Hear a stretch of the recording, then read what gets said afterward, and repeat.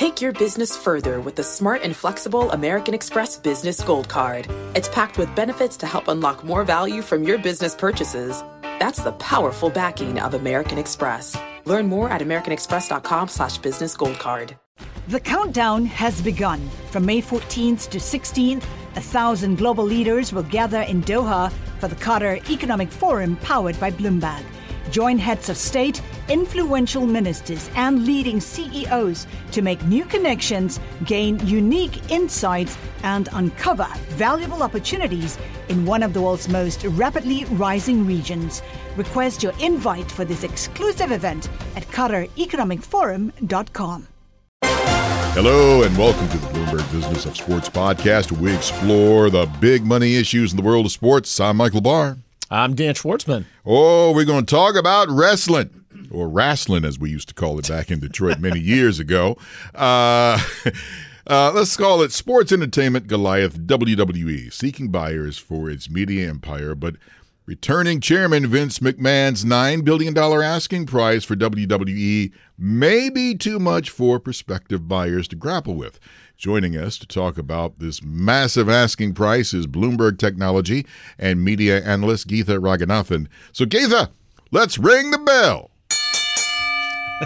See, we're into wrestling. We are, absolutely. Geetha, welcome to the Bloomberg Business of Sports. Thank you so much. Well, let's start with the obvious here. It's like $9 billion. Now, I mean, I know it's an empire, but that's a lot of money. It sure is. It's about a 35% premium to where the company is currently trading. They're at about $6.5 billion in enterprise value. So definitely a fairly rich asking price. And if you just kind of look, in terms of multiples and what it means for the rest of the media landscape, so it translates to about a 22 times EV to forward EBITDA multiple.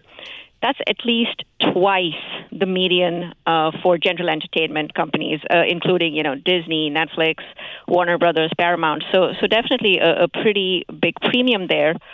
But then if you look at it versus just pure entertainment companies that don't have any legacy TV networks, so if you look at it versus an Endeavor or a Formula One, the multiple then seems to look a lot more reasonable and justifiable. Geetha, isn't this the perfect storm, though, in terms of timing for WWE? What I mean by that is you have the Saudis throwing money around in sports like it's growing on trees, right? I mean, they've invested in soccer productions in their country, boxing matches as well. They're probably willing to throw a ton of money here. Also, sports entities are just, the value of them just continue to rise when you talk about teams, for instance. So for the WWE to hit the market now, isn't this kind of the perfect timing?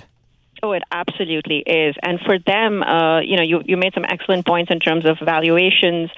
When we kind of look across the landscape at, recent rights deals that have come up, we've seen at least 50 to 70% increases in recent renewals. So if you just kind of look at the media landscape, I mean, this is an area where investors tend to be really, really bullish. Sports is the glue that kind of holds the entire TV ecosystem together.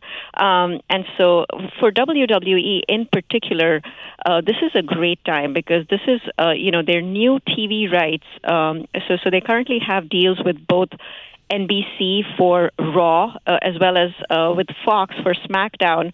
And those deals are 5-year deals that come up for renewal in 2024. But actually, the renewal process starts right now. I mean, they're going to start their talks right now. The deal ends in 2024. And so they want to kind of, I guess, from that perspective, too, that the timing kind of makes sense for them.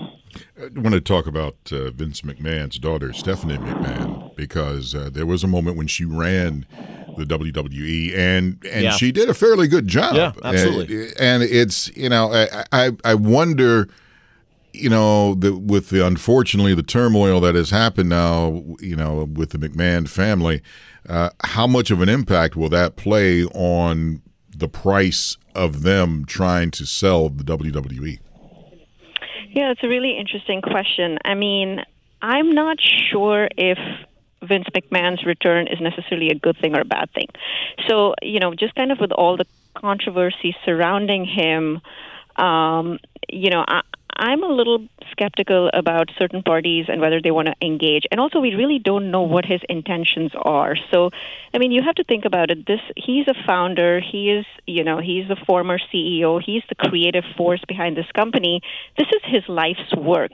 I mean, is he ready to kind of just walk away from it all? I'm not so sure.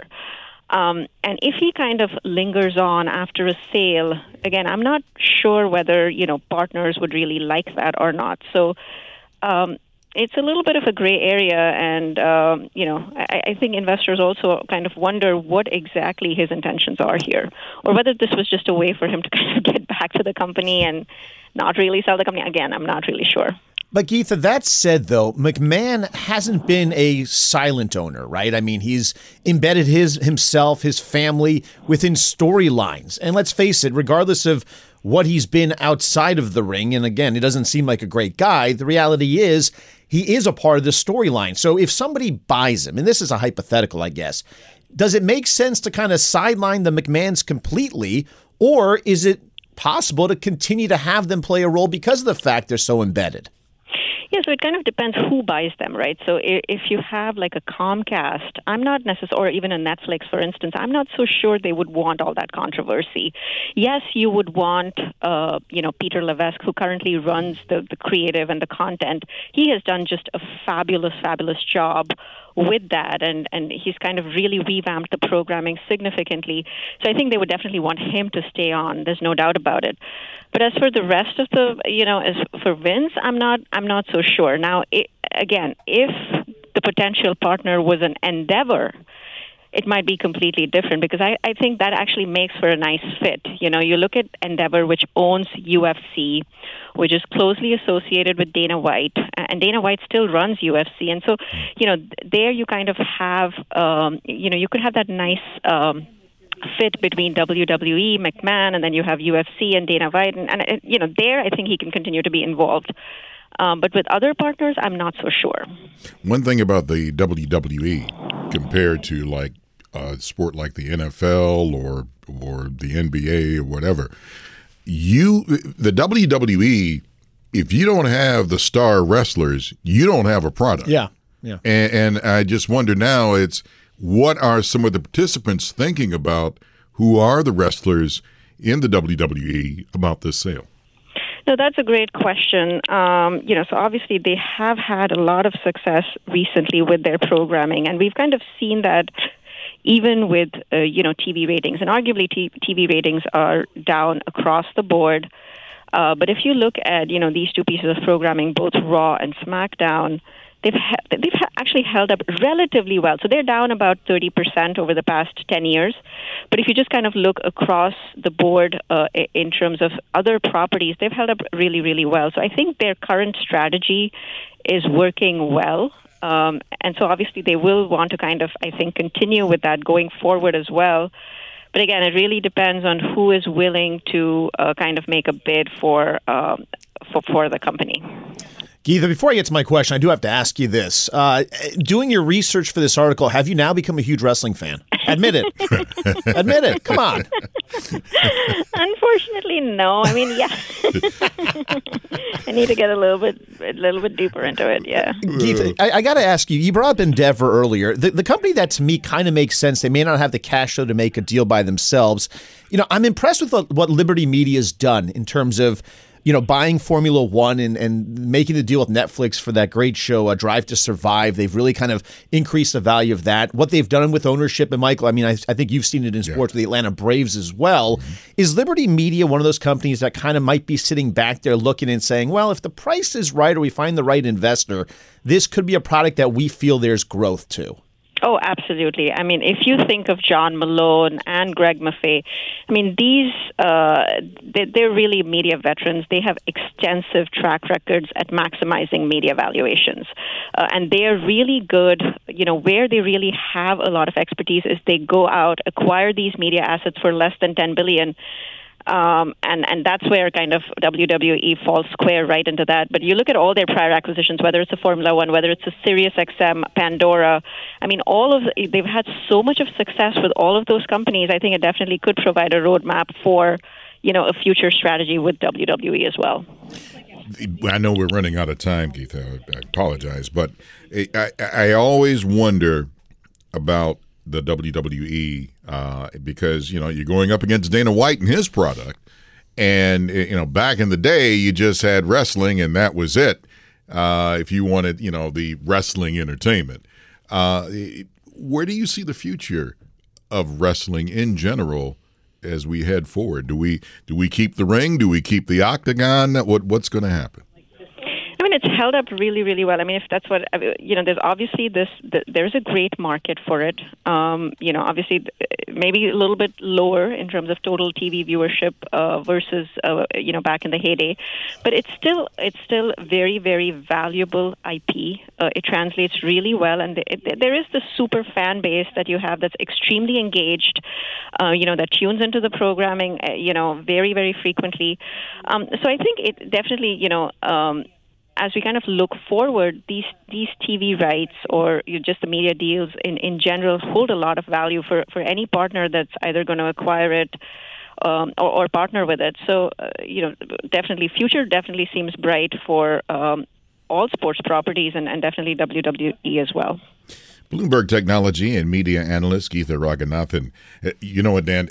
Geetha, they're going to make her a wrestling fan. She's going to convert. I can see it one day. Geetha's out out there and then watching the crowd. With a Hulkster T-shirt? Oh, yeah. Yelling, "Give him the pile driver!" Watching Raw and SmackDown. Geetha, thank you so much for joining us here on the Bloomberg Business of Sports. Thank you.